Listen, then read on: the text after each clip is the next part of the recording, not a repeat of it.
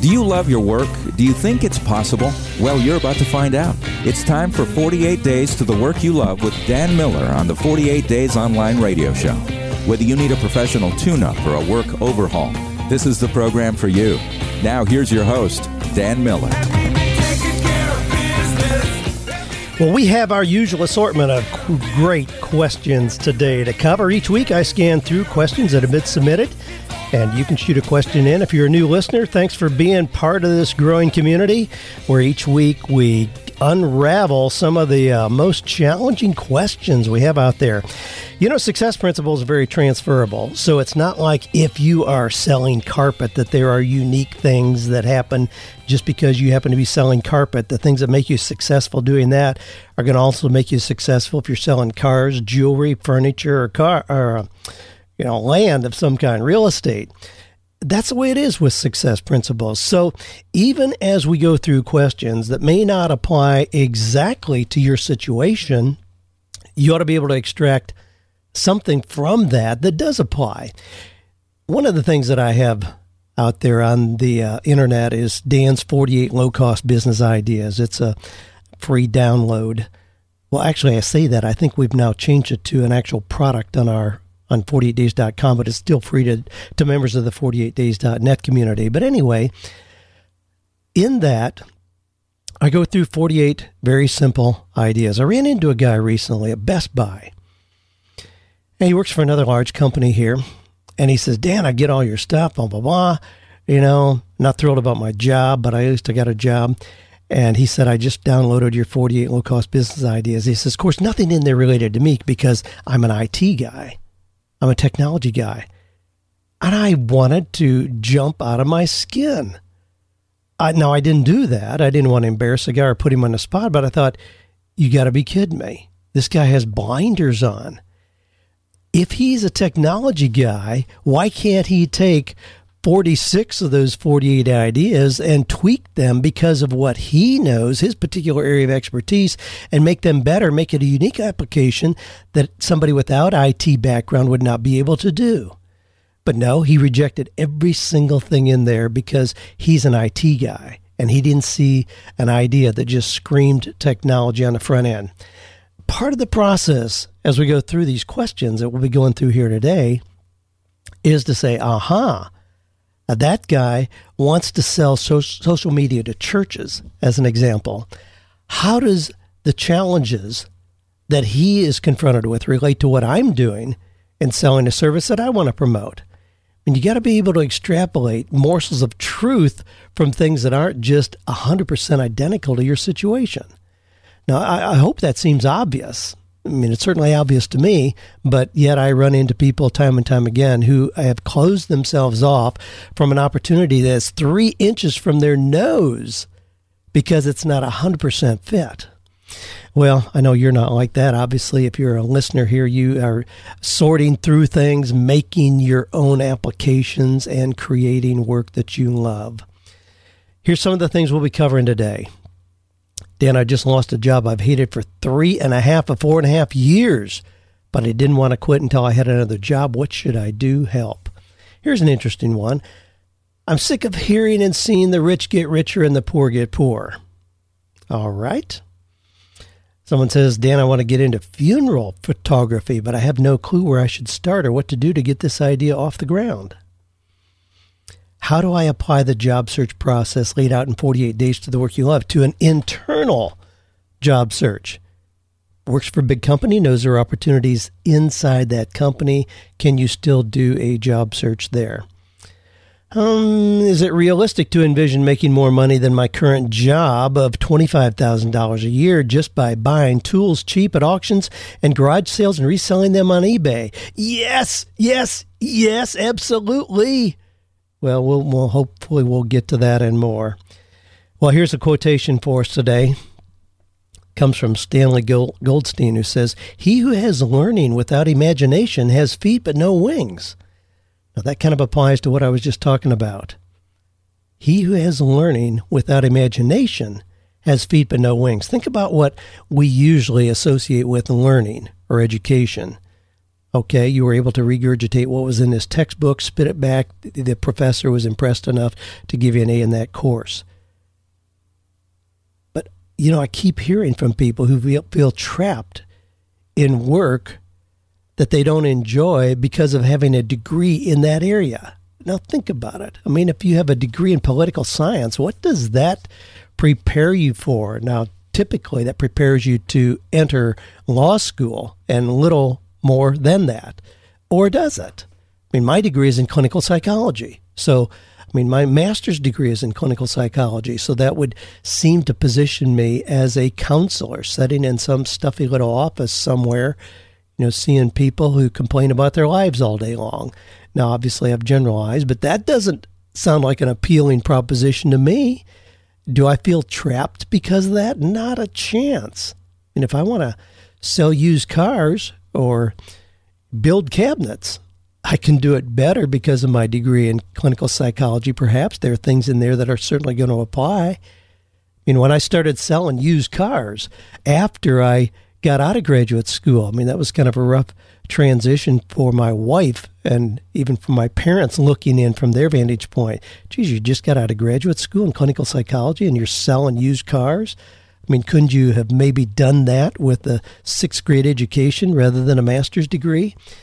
Well, does that imply, though, that I'm selling cars that I'm not using my degree? Well, let me ask you. One of the guys who walked onto the lot that first year, and you may have heard me tell this story before, walked onto the lot in that first year where I was selling cars. Walking onto the lot is a real red flag to any used car salesman. Doesn't have a trade-in, doesn't have a car now, not a qualified buyer, don't waste your time. Well, I talked to the guy, didn't prejudge, which is another thing that used car dealers do routinely. I didn't prejudge. Ended up selling that young guy a car. When we negotiated the price, he pulled up his T-shirt and started pulling out stacks of $20 bills. Paid for the car in cash.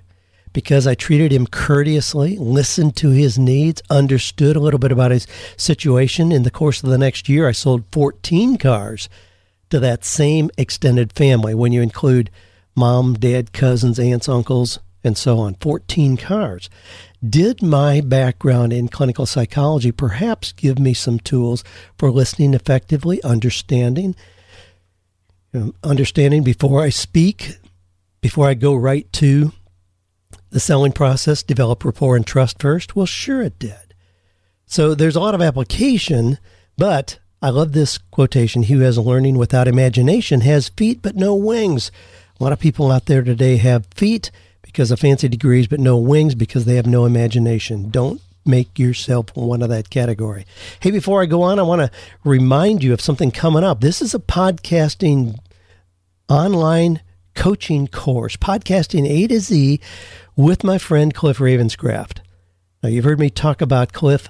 Cliff is the one whose brains I use to make my podcast better and better. Cliff was just here this last week again, came down and set me up with 2 more pieces of equipment, and one limits the amount of background noise that is heard. One allows me to intercept my phone line so I can have a phone caller where I'm taking it right through the sound mixer and into my Edirol recorder, so it makes a high-quality recording rather than something that you would hear just on the telephone. Anyway, I use him for everything podcast related. Well, Cliff is getting ready to have one of his next popular, always sold out coaching courses. If you're interested in podcasting, I highly recommend it. Now, here's the website that I want you to go to. This came from Cliff, who says send them to http://. Anyway, the site is podcasting A to Z, ATOZ.com. Podcasting A to Z.com. I'm just recommending it. Do that. I went to him as soon as I found out about him and paid for coaching, paid for equipment, paid to get the best input advice I could possibly get, and I would encourage you to do the same. And I can go through a whole list of names, people like David and Paula Foster, Connie and Sheila, who do a real estate show. There's tons of people who now have gone through Cliff's coaching and have very successful podcasting shows up and running. Instead of wasting time taking 2 years to figure out the ins and outs, I highly recommend it. Again, podcasting.a2z.com. My buddy Cliff Ravenscraft. The next class starts July 11th, so don't dilly-dally around. Get in that to see if you can still get in that group. It's a 5-week process where you go through learning how to do a podcast. You know, and of course, I love podcasting, as you well know. I mean, it's one of the highlights of my week to jump in here and do a podcast. It's one of the ways that I have built a very loyal, responsive audience, which I appreciate and value greatly. You can do the same, and if you want to do it well, let Cliff coach you through the process. Well, Ray says, Dan, I've just lost a job. I hated it for 3.5 or 4.5 years, but didn't want to quit until I had another job. I'm 52 years old, and most of my life I've done dangerous work that I've loved, like commercial diving, submarine work, and so on. My problem is I don't seem to be passionate about anything anymore. What should I do? Help. Okay, Ray, you just lost a job. You hated it for 3.5 or 4.5 years. First thing I would do is get down and kiss the ground you're walking on. Get on your knees. Pray to God, thanking Him for allowing this to happen in your life, that you lost this job. I mean, I feel that strongly about 3.5 years, 3.5 or 4.5 years, and I assume it's the last 3.5 that you hated your job. My goodness, thank your lucky stars you got fired. Okay, now that we got that out of the way, what do you do to find your passion? Well, sure. I mean, sometimes work that you hate is a compromise in our lives. There's no question about that.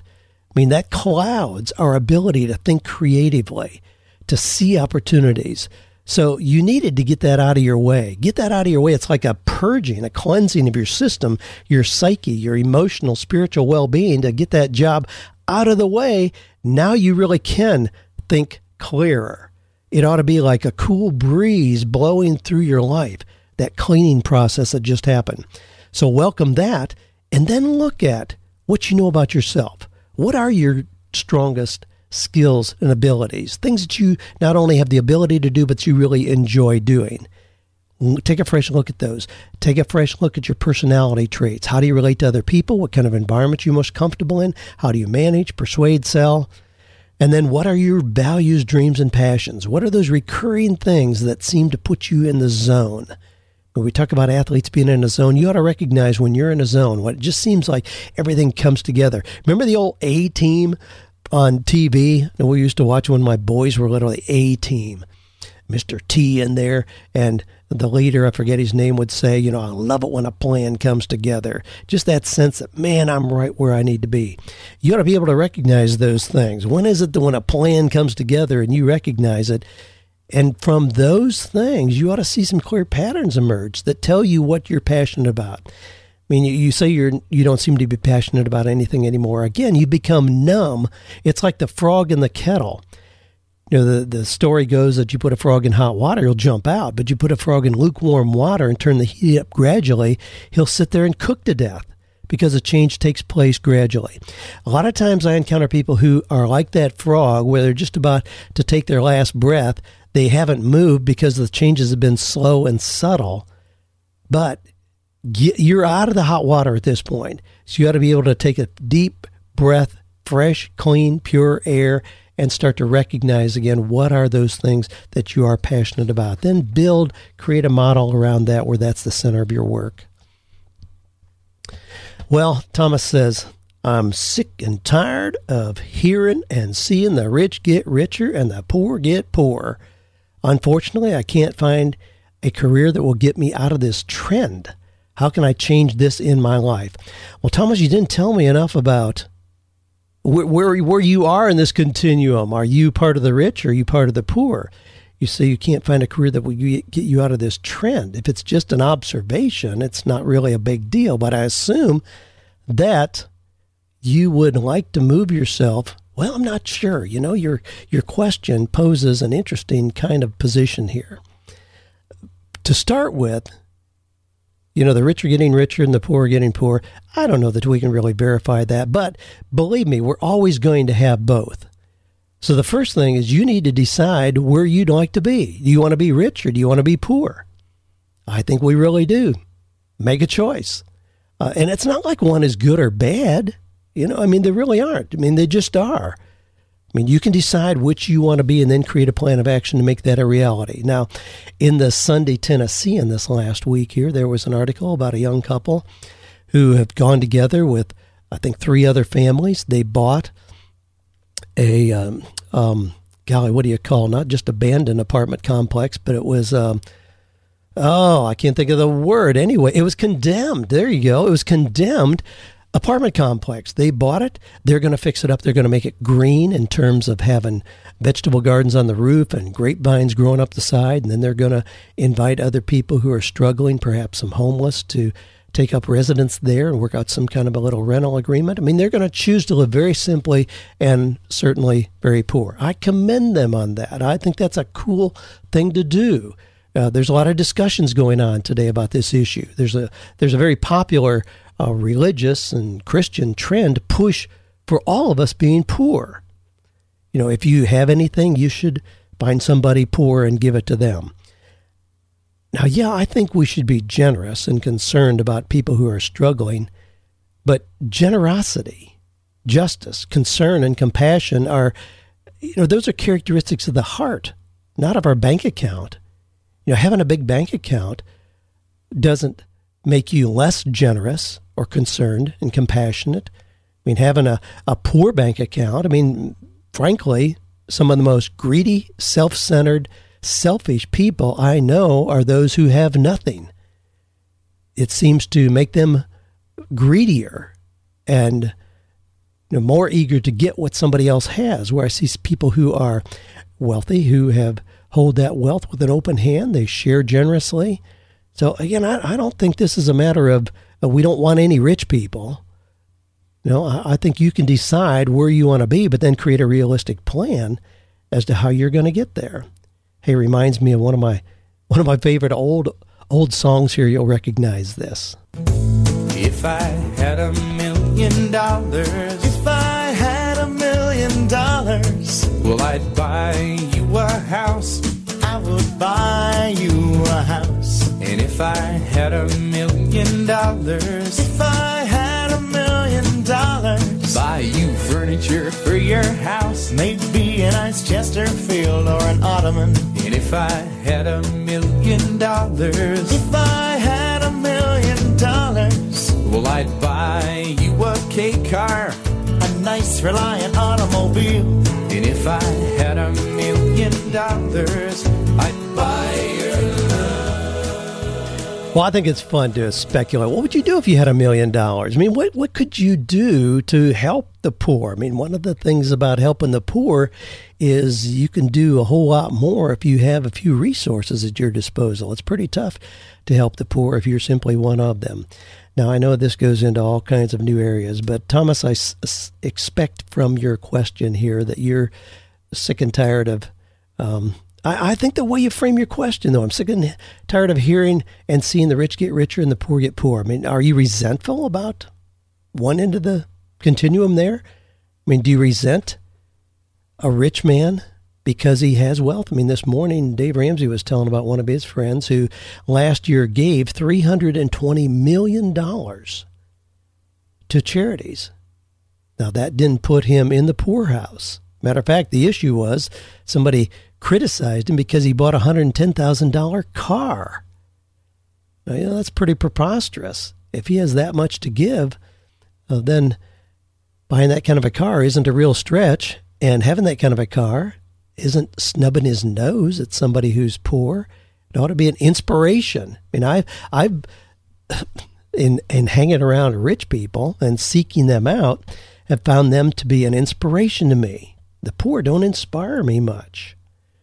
Again, I hope that doesn't sound hard-hearted. Joanna and I have had a lot of opportunities to help people in the last few years and have done some things we would have never dreamed of being able to do when we were young and poor ourselves. And I would much rather be in this position than in the former. But I think the first thing is to decide. If you can see yourself accumulating wealth, then create a plan to make that happen. If you think the world is unfair and you're always going to be poor, you're probably always going to be poor. So just to then make a realistic plan to enjoy your life in spite of that. Johnny says, I'm in a management position now and want to start my own business. I've read 48 Days to the Work You Love and No More Mondays. I just can't seem to make that jump into the home repair business full time. I've been doing it part-time for 18 years and have all the tools and clients now. Please help me. Well, Johnny, obviously you're not an impulsive guy. You don't make decisions rashly or quickly. So make this a process. Decide what would make your own business attractive enough to leave your current job. So if that's making $6,000 a month for 6 months or $2,500 a month for 3 months, I mean, it doesn't matter, but make clear what success would look like for you. And then work toward that. And then when it happens, give notice and jump fully into your own business. Just create a transition that'll give you the confidence that you're not being impulsive or reactionary, that you really are moving into something that makes sense. A lot of times in working with people who are conservative, they're analytical, they're logical, they're planners, in making this kind of a transition, we set some benchmarks. And it may be that when I have for 3 months generated as much income in my new business as I am currently in my job, then I'll make that transition. That should be a pretty soft transition. You obviously have doubled your income at that point, and in leaving your current job, you're not going to go down to zero. You're simply going to go back to where you are used to being in your regular job. Had a young couple recently that I was working with, and when I proposed that kind of a scenario where when you are creating as much income in your new job or your new business as you are in your current jobs, you can quit. They looked at each other, got all excited and said, how about if we do that when we're at 50%? I said, hey, that's cool. You know, they happen to have a pretty good nest egg, savings put aside. They were high income earners. She was an attorney, he was an engineer. So they were used to an extraordinary income, and they really didn't need all of that to cover their living expenses. So they decided when they hit 50%, they'd make the switch. I think that's a great idea and encourage them in that. Dana says, I've written several children's books, but have zero talent for drawing. How do I find an illustrator for my stories, and how should we negotiate payment? Thank you for inspiring and uplifting us all. Well, thanks, Dana. Thanks for your question from Louisiana. Here's what I recommend. Go to 48days.net and put Illustrator in the search field. You're going to get a ton of information from real people who have done exactly what you're talking about. Part of those discussions have been led by my wife, Joanne, who went through exactly what you're describing. She had a couple children's books. She wanted an illustrator. She shares readily with how she went through that process, ended up with Rose Goss out of Pennsylvania, who has illustrated 2 of her children's books. They're working on a 3rd. But that's what I would recommend. Go to 48days.net, put Illustrator in the field. It'll tell you a whole lot more than me having to go through the entire process here. Kyle says, Dan, I'm writing to say thank you for your encouragement. I'm currently a quality control chemist in a large company. While the pay is decent, the work is extremely boring. Listen to this. Boy, this is a classic description of work that may not be real fulfilling. Kyle says, while the pay is decent, the work is extremely boring. I spend most of my day working in a laboratory environment. A test that I routinely run requires me to spend large chunks of my time literally watching water boil. I have to watch it because if a beaker goes dry, the test is ruined. Needless to say, it's like watching paint dry. I have a degree in chemistry and was hoping to enter the health field. However, I later decided against it because hospitals make me feel depressed. After listening to your podcast, reading your book, I was able to narrow down to a possible career path. I found that I have a passion for carpentry, and over the past few years, I've flipped houses on the side. This led me to start a blog called The Frugal Homeowner.blogspot.com. And he attached a ebook that he's done called The Frugal Home Flipper. Has a couple questions. How should I charge for an ebook like this? What platform would you recommend for selling an ebook? ClickBank, eJunkie, any other suggestions? I appreciate your feedback in my blog and ebook. Now, Kyle, what I suggest, for one thing, I did go check. I see that you are a member of 48days.net, but you haven't been very active there. There's a whole lot of people involved there who are active in flipping houses. Connie and Sheila are doing some things. You can find them easily. Mike Galvin out of Chicago has a group for people who are flipping houses. A lot of interaction going on there, people sharing ideas. But what I would do, I would get your ebook out to those people and get feedback from all of them. Now, this may seem counterintuitive where you think, well, you put a lot of time and effort into your ebook, and it's nicely done, incidentally. Nice graphics, nice copy layout and all of that in there.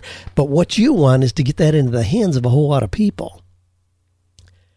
Now, again, this may seem counterintuitive because you think, well, I spent a lot of time on that. I want to get some money from that. Well, would you rather get $17 from 50 people, or would you really rather get that in the hands and have 50,000 people read it? Well, my philosophy is I'd rather have 50,000 people read that because I can fill that ebook with links to other ways to get involved in things that I'm doing. If you have this ebook as that is the only thing you're going to do this year that has a potential to generate income, yes, then you need to hang on to that and hope you get a few people that'll pay you for it. But if you use this in order to position yourself as an expert in the area of flipping houses, then you really want to just get it out there. Now, here's why. Let me just kind of walk you through this in terms of why this may seem counterintuitive, but I think it's a great plan. I mentioned a little bit earlier that I had the free PDF download of 48 low-cost business ideas. We put that up just as a post-it note link on 48days.net. And in about the first 30 days, over 90,000 people downloaded that. Now, what does that tell me? That tells me, wow, this is really a hot topic. People are getting this, they're sharing it, they're sending other friends to it, and a whole bunch of things have happened, obviously. Did I think, I've got 90,000 people where if I would have only charged $10 a piece, that's almost $1 million. I missed that money. No, not at all. Now we've gone back and we've polished that and made it a real product that you can purchase either electronically or as a physical product that we'll send to you. There's a whole lot of those people who are already talking about it, who are going to continue telling their friends about it, and those people are going to purchase that product. I mean, that product will be extremely profitable for me because I know that I've been through this a whole lot of other times. Here's another thing that'll happen. A whole lot of the people who got that product are going to think, wow, Dan Miller's, he's a pretty cool guy. He's an okay guy.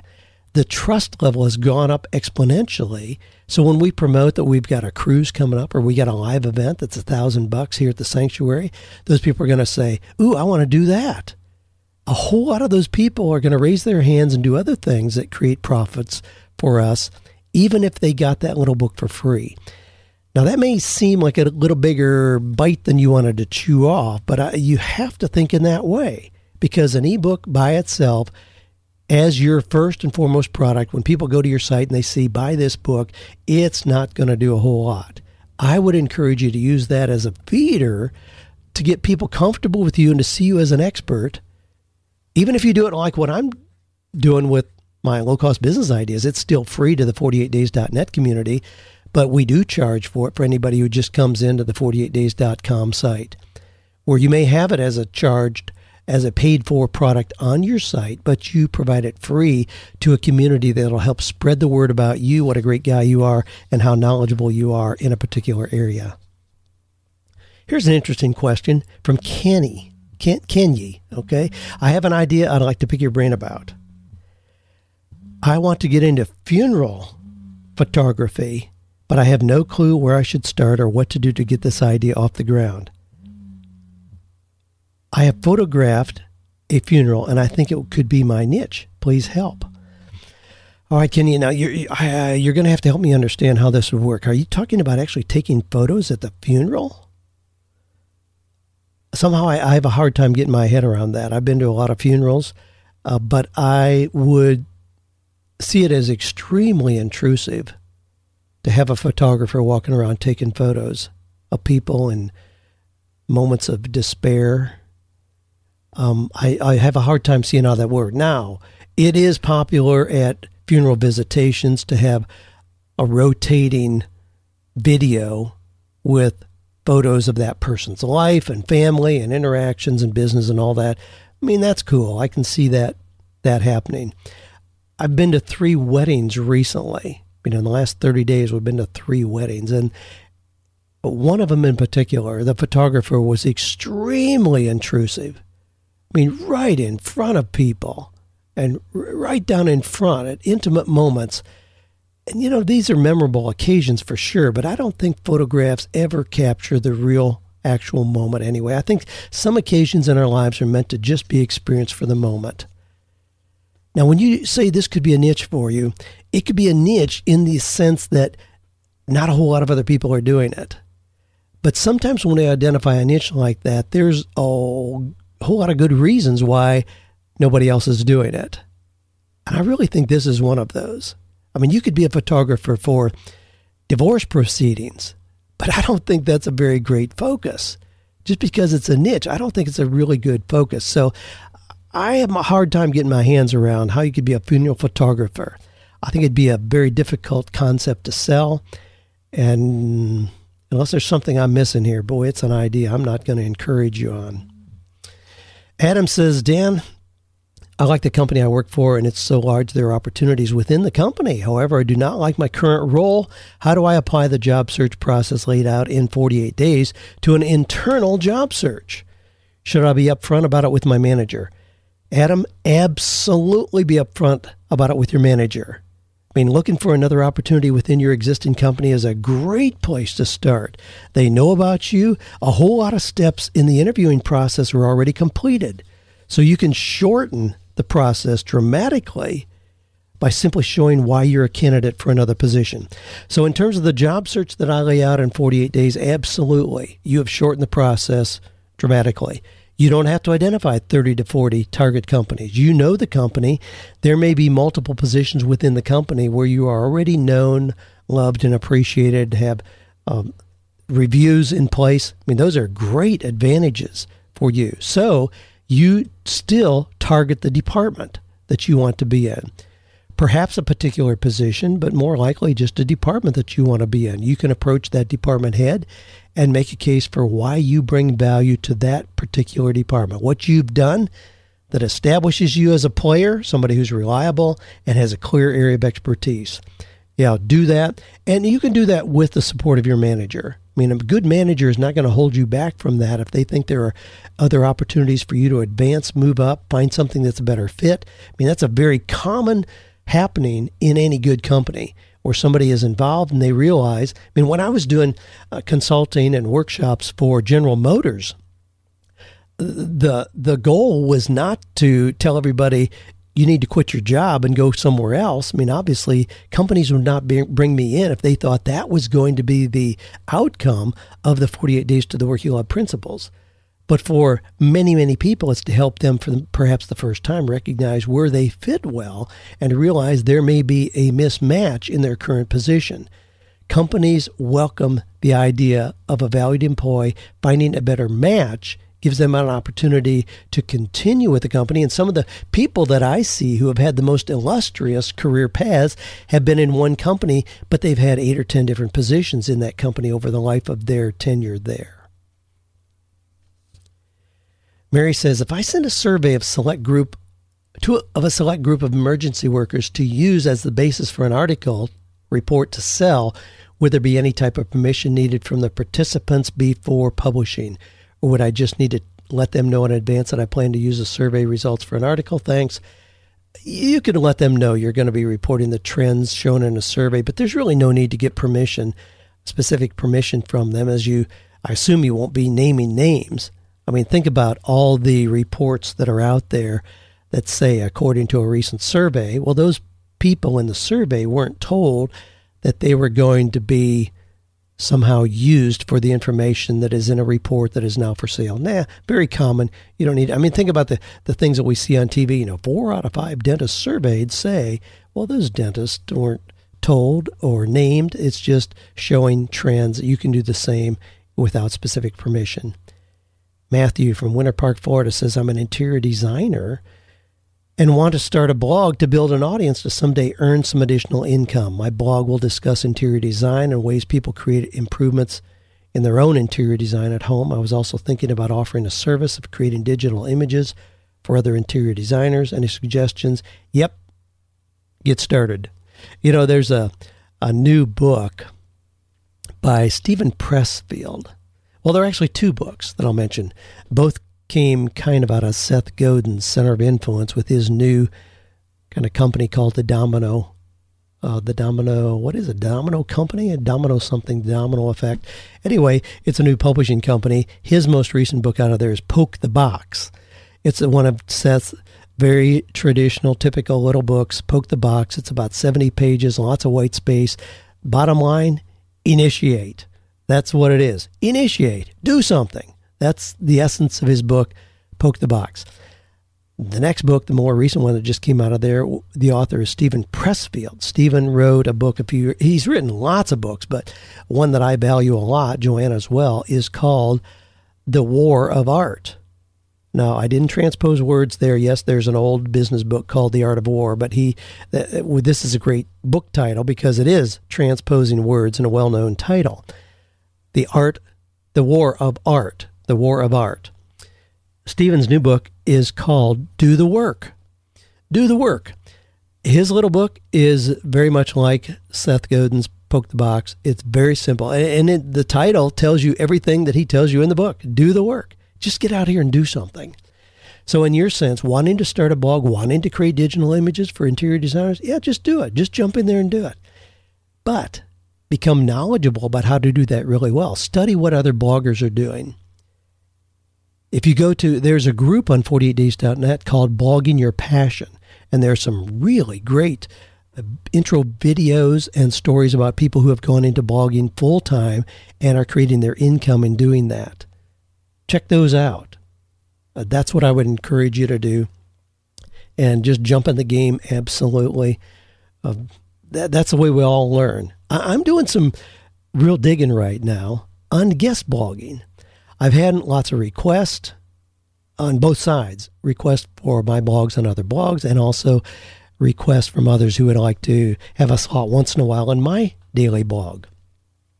I've really done very little of both of those, but I'm researching that, and all of a sudden I've gotten excited about it, and my team has been encouraging me to do that as a way to expand our audience, and so I'm going to be doing that. So I have not yet started that at all, but I pulled off a ton of information, printed it off, which the way that I like to read, put it in a folder, and I'm reading through all that information so I can jump into the game with some knowledge from players who are already out there, and encourage you to do the same.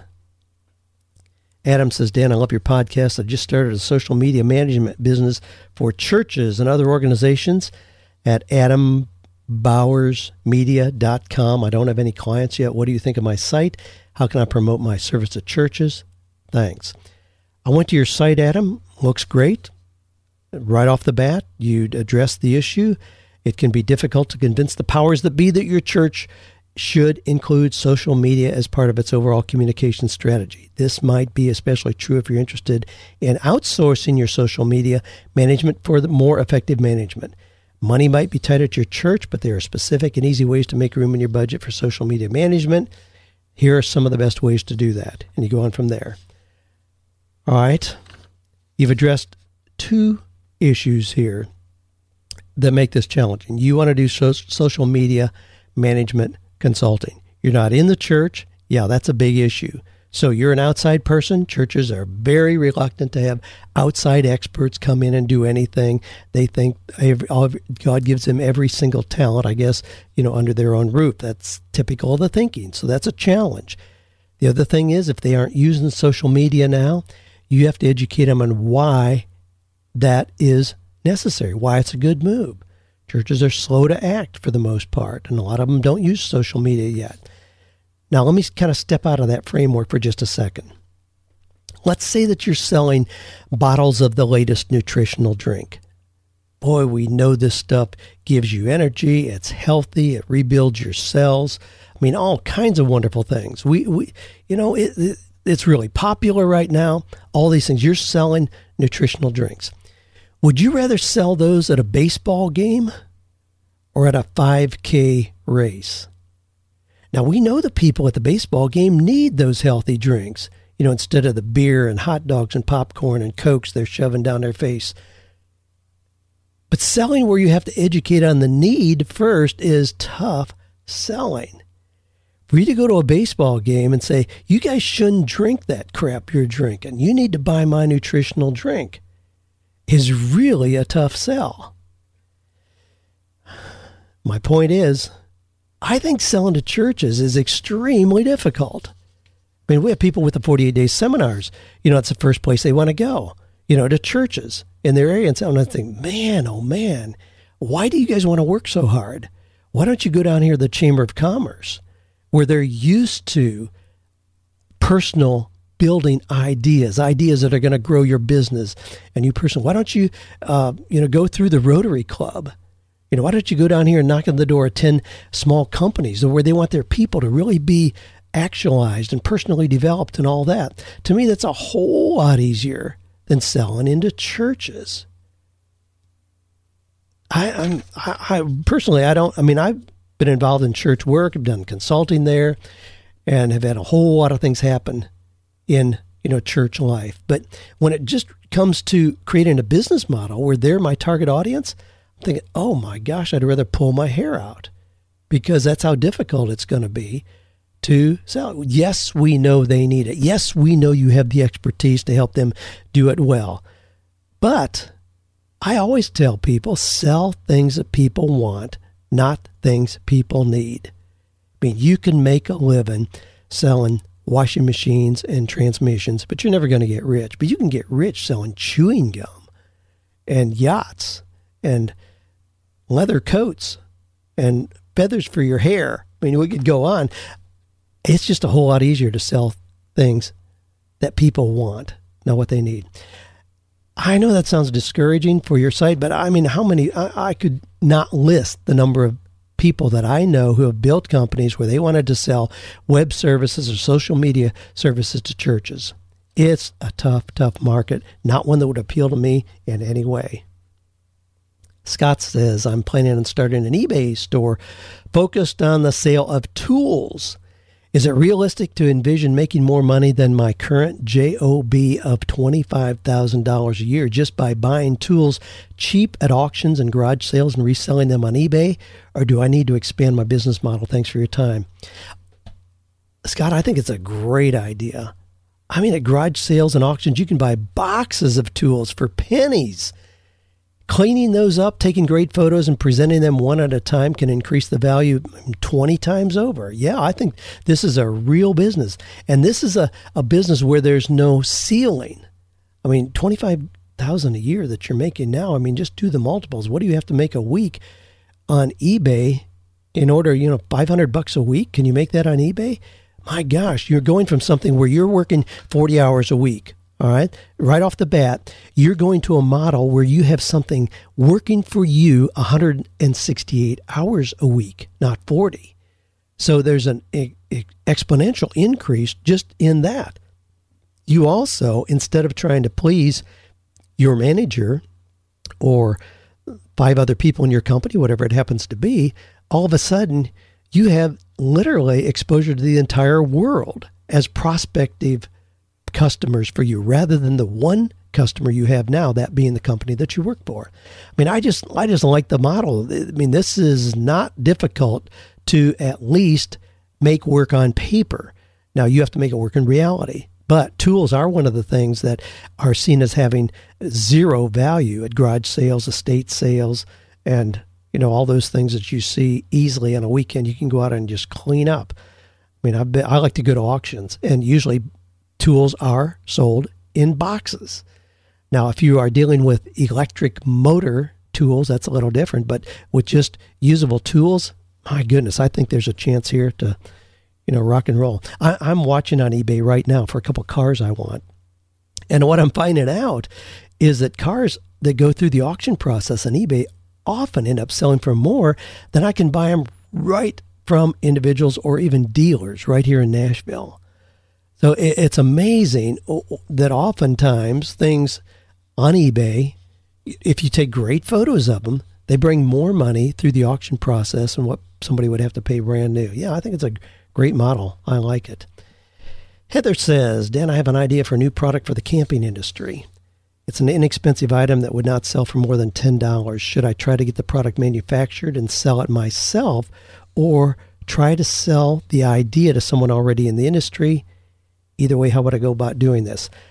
All right, Heather, you got an inexpensive item in the camping industry would sell for not more than $10. In general, I prefer getting it manufactured yourself and selling it yourself. I've always said that. If you've got an idea for Camping World, I mean, they've got access to millions of ideas, and the only way you're really going to have any leverage with that company is to manufacture it yourself. So when you get the orders for 10,000 of those, then you have a story to tell. You can go back and people will be interested. I still am inclined to that. However, I've had some people point out some other kind of success stories lately, and I want to mention to you a book that I just purchased, and it's really well done. It's by Stephen Key, and the title of the book is One Simple Idea. Stephen takes another approach. He says, don't go through the work of manufacturing it and selling it yourself. It puts you into totally different areas of a business you may not be a candidate for or do well. Just get the idea, go to a company, license the idea with them, and just get royalties from them selling the idea. Now, the thing that has made me more open to this in the last 6 months is recognizing we're moving more toward open innovation. Now, just quickly, what this means is that companies used to be pretty closed to getting ideas outside their company. There are just too many legal loopholes. It's just a nightmare, and companies just weren't interested in doing that. However, with idea generation being such a valuable part of any business growth at this point, companies are realizing they probably don't have the talent just under their roof to get all the greatest ideas in the world. They're more open to people bringing them ideas than they've ever been in history. Open innovation. Stephen Key, in One Simple Idea, lays that out in a way that I've not seen done that well before. So I would encourage you, go ahead and get that book, and then perhaps you can take your idea without going through the manufacturing process yourself. Now, again, I don't have as many examples of working well that idea as I have of people who have developed the idea and gotten it down the road enough to get a little leverage. Then you have more strength. But Stephen Key lays out how you can maybe try it in that way as well. Now, this comes partially from my experience as an author. If you have a really great idea for a book, whoop-de-doo. I mean, publishers aren't going to talk to you anyway. But if you have a great idea for a book and you put together an ebook or a real physical book, you printed it and you sold 10,000 copies, guess what? Publishers want to talk to you then. I mean, that's exactly the path that both Dave Ramsey and I went down. We published our materials ourselves first, and when we sold 10,000, 20,000 copies of that, then publishers came knocking, and it was easy to negotiate our first real major publishing deals. I still think that's an easier way to go, but explore the options for that to give you both sides of the equation. Well, hey, we're out of time. Hey, let me mention just one more time, if you are not yet involved in 48days.net, I certainly encourage you to do that. We're just about to hit our 10,000 members there, so there's a big group, a big brain trust that you can draw from over there. The other thing is, I want to mention again, my buddy Cliff Ravencraft, his podcast camp coming up, his online coaching course. It's online, but you'll have real connection with him in the courses, 5 weeks going through that. Go to podcastingatoz.com. And if you want to have a podcast, which I think is a cool thing to do, if you're growing a business in an area of expertise, that's a great way to do it. So go there and learn how to do it well right out of the gate. I've always gotten coaches for things where I wanted to get better at something. I'm quick to pull the trigger on getting a coach, so I don't have to go through a long learning process. There's enough challenges in doing it yourself as you go, other than dragging out the time frame. Well, thanks for being part of our community here. Give me your ideas. Shoot those questions into podcast, or the link at podcast, or to Ask Dan at 48days.com. Thanks for being part of this group where we are finding or creating work that is meaningful, purposeful, fulfilling, and profitable.